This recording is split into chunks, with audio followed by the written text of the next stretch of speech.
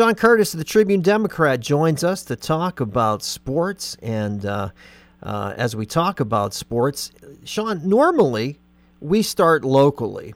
But I'm telling you, Sunday was just such an interesting day of activity on my television set. It's one of the rare days, by the way. It hit me last night. I did not leave my house all day. I was watching football all day long. I have not seen that much drama in a single day of football, I don't think, ever in my life. Those scenarios, the way they played out and the way it worked out was pretty remarkable. Good morning to you. Yeah, good morning. That Sunday was the perfect storm for the NFL in what is now Week 18, because you had, well, first off, you needed that first domino to fall, which was Jacksonville beating Indianapolis. And that scenario, who would have thought that was going to be the easy one for the Steelers to get in? That was absolutely, who gave Jacksonville an actual fighting chance of beating a team that had something to play for? Well, you heard it a bunch of times during the week that Indianapolis hadn't won in Jacksonville in like 5 previous meetings. Mm-hmm. But, you know, Indianapolis was also the team that nobody wanted to see in the playoffs. Mm-hmm. Because that rushing attack with Jonathan Taylor, this is a team built for the playoffs. And they're not even in the playoffs because they couldn't finish the job in Jacksonville. Yeah. I mean, Carson Wentz picked the absolute worst time to have his worst day as a professional. Wow. So, yeah, that was the first domino that needed to fall. And then Pittsburgh, in typical 2021 Steelers style, got the job done, did what it needed to do, but definitely made you sweat it out. Yeah, So no doubt. Now you've got all this time. Like the 425 games mean nothing for right. the Steelers. Mm-hmm. It's all in that Sunday game with the Chargers and the Raiders. Mm-hmm. And by the way, a 99.7% chance that game would not end in a tie. A 99.7%. And lo and behold, there were a lot of people staying up late on Sunday night. Well, I mean, it took 100% of that game before somebody broke out of a tie. Yeah. So it was just absolutely a wild scene. I mean, I was guilty of scrolling on Twitter more than I was watching the game, especially when the Raiders went up pretty big. Mm-hmm. You know, it's safe. You know, they're up right. They're up 12 points. It's safe. And so from that, you know, the Chargers come back. Mm-hmm. And now it's overtime. Mm-hmm. And I got a text message from a friend, oh, they're just going to trade field goals and it's going to end in a tie. Mm-hmm. And it's now starting to creep in that, oh gosh, like the one thing that the Steelers couldn't have happen is going to happen. Right. It's Ryan Suckup all over again. Vegas goes down, gets the field goal. The Chargers go down, get the field goal. And it really felt like the Raiders, on their second possession in the OT period, were just totally content with running out the clock. Exactly. That's right. And then the Chargers called timeout. It was almost a prisoner's dilemma where it's just like, okay, we trust you to do the right thing. No, we don't trust you to do the right thing. Now the Raiders have to run a play. Mm-hmm. They ran a pretty darn good play, mm-hmm. got in the field goal range. You know, and I mean, there are probably listeners who, you know, are, you know, old school fans from like way back in the 70s who are just sitting there thinking, oh, I can never count on the Raiders to do anything good for the Steelers. Well, the Raiders did a pretty darn good thing. They sure did. And I don't know if, you know, history is going to prove this to play out, but that timeout being called, to me, I'm sure there are people across the country scratching their heads about this. But as you say, the Raiders were perfectly content just to let the clock run out, and you could tell that's what was going to happen. It's almost like the Chargers calling that timeout forced them to get back to make a play, and as you said, to pick up some yardage on a run that puts them in field goal position. And I hope it's never forgotten that was not a gimme field goal. That was 47 yards also. You know, the way that played out is amazing. I heard someone describe it on Facebook as the immaculate timeout.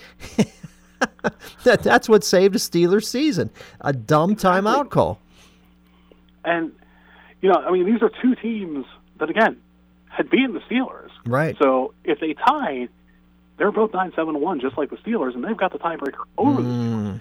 Now, your incentive for the Raiders would have been that going to Cincinnati was a little bit more attractive of a deal than going to Kansas City in the wild card round. Mm-hmm. And now you've got Pittsburgh going to Kansas City.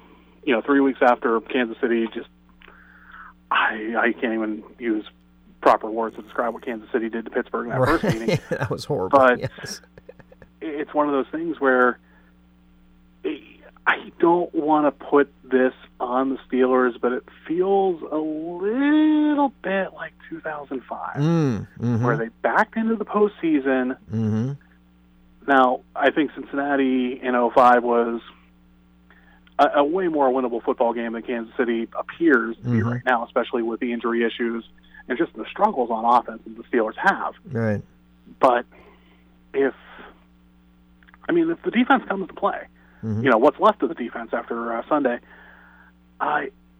it's not entirely out of the realm of possibility that Pittsburgh can be competitive with the Chiefs. And if you're competitive in a football game, sometimes weird stuff happens. Boy, you know what? Especially with the way Roethlisberger seems to play in the fourth quarter.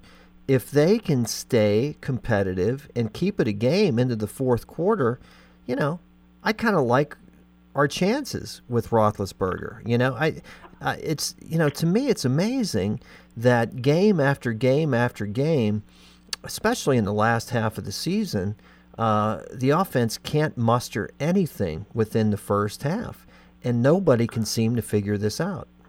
And yet the knock on the Pittsburgh Steelers coaching staff, especially Mike Tomlin, is that they don't make adjustments. And playing better in the second half indicates adjustments were made. Mm-hmm. Yeah. But it's one of those things, I think you script the first half better than what you did before. You saw what Kansas City has. Right. And I think that helps on both sides of the ball, but it also helps Kansas City on both sides of the ball. Right, too. right. Professional coaching staff, professional football players on both teams. But I don't think it's going to be a laugher like it was 3 weeks ago. But right. If I were a betting man, I would throw the chips on Kansas City before I throw it on Pittsburgh. But that 13-point line seems a little bit big for at least what the Steelers showed in the last 2 weeks. Right. And I thought that too. I thought if I'm a betting man, I'm going to take the Steelers with those points. I really am. Because I love the old adage where it's so difficult to beat the same team twice in a season. And maybe the Steelers, I don't think they're going to win the game either, but I think that they sure will cover. But I do think they have a fighter's chance in this because they aren't going to be beaten the way that they were last time. I certainly don't expect that. Is there any truth to that, what's being said about beating a team 2 times within a season? Unless it's an extreme discrepancy in talent, you rarely see divisional sweeps. Mm-hmm. Now, Pittsburgh swept the Browns and swept the Ravens, and I don't think there was that much of a talent gap between either two teams. There's just things broke, especially against the Ravens. Right. Things broke the Steelers' way enough to get them those 2 wins. We could very well be sitting here talking right now about a Pittsburgh Steelers team that went 7-9-1. Mm-hmm. Right. Right. Just on those 2 Ravens games, and even the Browns games. There wasn't a whole lot keeping the Browns down compared to what the Steelers. Pittsburgh was not dominant in either of those 4 games between beating the Browns and beating the Ravens. Now those losses to the Bengals, there's work that needs to be done there. But I think there are a couple differences between the last time that the Steelers played Kansas City. I think that a couple players are performing much better. I think Minkah Fitzpatrick is a different guy than what he was earlier in the season. A great play on Sunday against Brown, and that one reception that could have been a winning drive for the Ravens, where he knocked that ball out of bounds. That was just a fantastic play. And I think the offensive line still struggling, obviously, but it seems like they're playing a little better these last few weeks. I think Roethlisberger was only sacked once, I believe, on Sunday. Yeah, the pass protection has gotten better. I still think a lot of like what Najee Harris has done, and even Benny Snell, in his fill-in role on Sunday, like a lot of it is on the running backs. And I earlier in the season, Najee Harris was frustrating me because he was doing that Le'Veon Bell stutter at the line thing. Right. And it worked for Bell because that offensive line during his peak was also a very good offensive line. This is a line that's been held together by spit, guile, and duct tape. Right. Throughout most of the year. And I mean, it's an inexperienced line, and they haven't had the luxury of playing together because of injuries all that often. So now you look at this team that won its last 2 games of the season and did what it had to do to get into the postseason. You know, the line is going to be, I think that's going to be where the spotlight's going to shine the brightest if things go wrong for the Steelers' offense. Yeah. And I also believe that Kansas City, like the Steelers, I think they're similar in this sense, is that sometimes you just don't know what team shows up. They've had their bad stretches this year as well. And, with the Steelers, you never know what you're going to get. I think the same's to be said. Kansas City is obviously a much better team, but they've had some bad games too. But it appears that the Chiefs had those bad games early in the season. They started 3-4. I think they're like the Chiefs have now become the Patriots in the sense of a slow start means ding dong, the witch is dead, and then they they just turn around and crank out like 10 straight wins. Right. So here's a case where your most recent Chiefs loss was that thriller against the Bengals, which kind of fell into the category of, well, somebody had to lose this game, but nobody really deserved to lose this game. Yeah. So Kansas City, since that 3-4 start, has played exceptional football. And so it's going to take a lot, for anybody, be it the Steelers, be it any of the other 12 teams in the playoffs, to knock off the Chiefs. It's not going to be an easy task. Yeah. No, agreed. So if you were to pick a team in the AFC and the NFC right now, who do you like? Given what I know, I'll start with the NFC because this is going to get a few groans from the listenership. I just cannot slide away from Tom Brady. If Tom Brady is in the postseason, that is probably one of the safest bets that whatever team Tom Brady is quarterbacking is going to get to the Super Bowl. Yeah. So I'm going to take Tampa Bay out of the NFC. Out of the AFC, I'm not. I mean, I just said glowing things about the Chiefs. I'm not 100% sold on the Chiefs. Right. But I do think the Chiefs are probably playing the best football going into the postseason. I'll take Kansas City, but I will throw an asterisk on it and say that if not the Chiefs, it's got to be Tennessee's time by now. Yeah. Boy, there's some interesting teams in the AFC, and again, it's a pretty nice jumble that's there too. But again, to me, I'm just so happy the way that those everything played out on Sunday, and the Steelers are surviving one more week. And again, when you have Roethlisberger in the game in the fourth quarter, really anything can happen, and he played his best once again, saved it for the very end. And that's why I'll say it again. If they can hang around and it's a 3-point game, even a 6-point game in the fourth quarter, don't count the Steelers out. Yeah, I just cannot see Pittsburgh getting blown out like it did 3 weeks ago. Yeah. Maybe Kansas City goes up double digits late, just put the game away. but I just don't think you're going to see 36-10. I think you're going to see something closer to about 27-20. Mm-hmm. I mean, I think you're asking a lot to get the Steelers to score 20 points, but Yeah.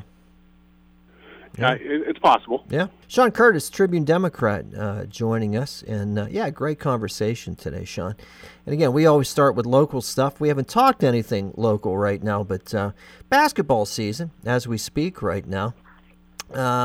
Any teams out there that you're looking at that have been impressive so far? Again, we've only played a handful of games, and we still, right midway through the season right now. But is there anybody out there right now that's really caught your attention? I will start with the ladies. Ladies first. Mm-hmm.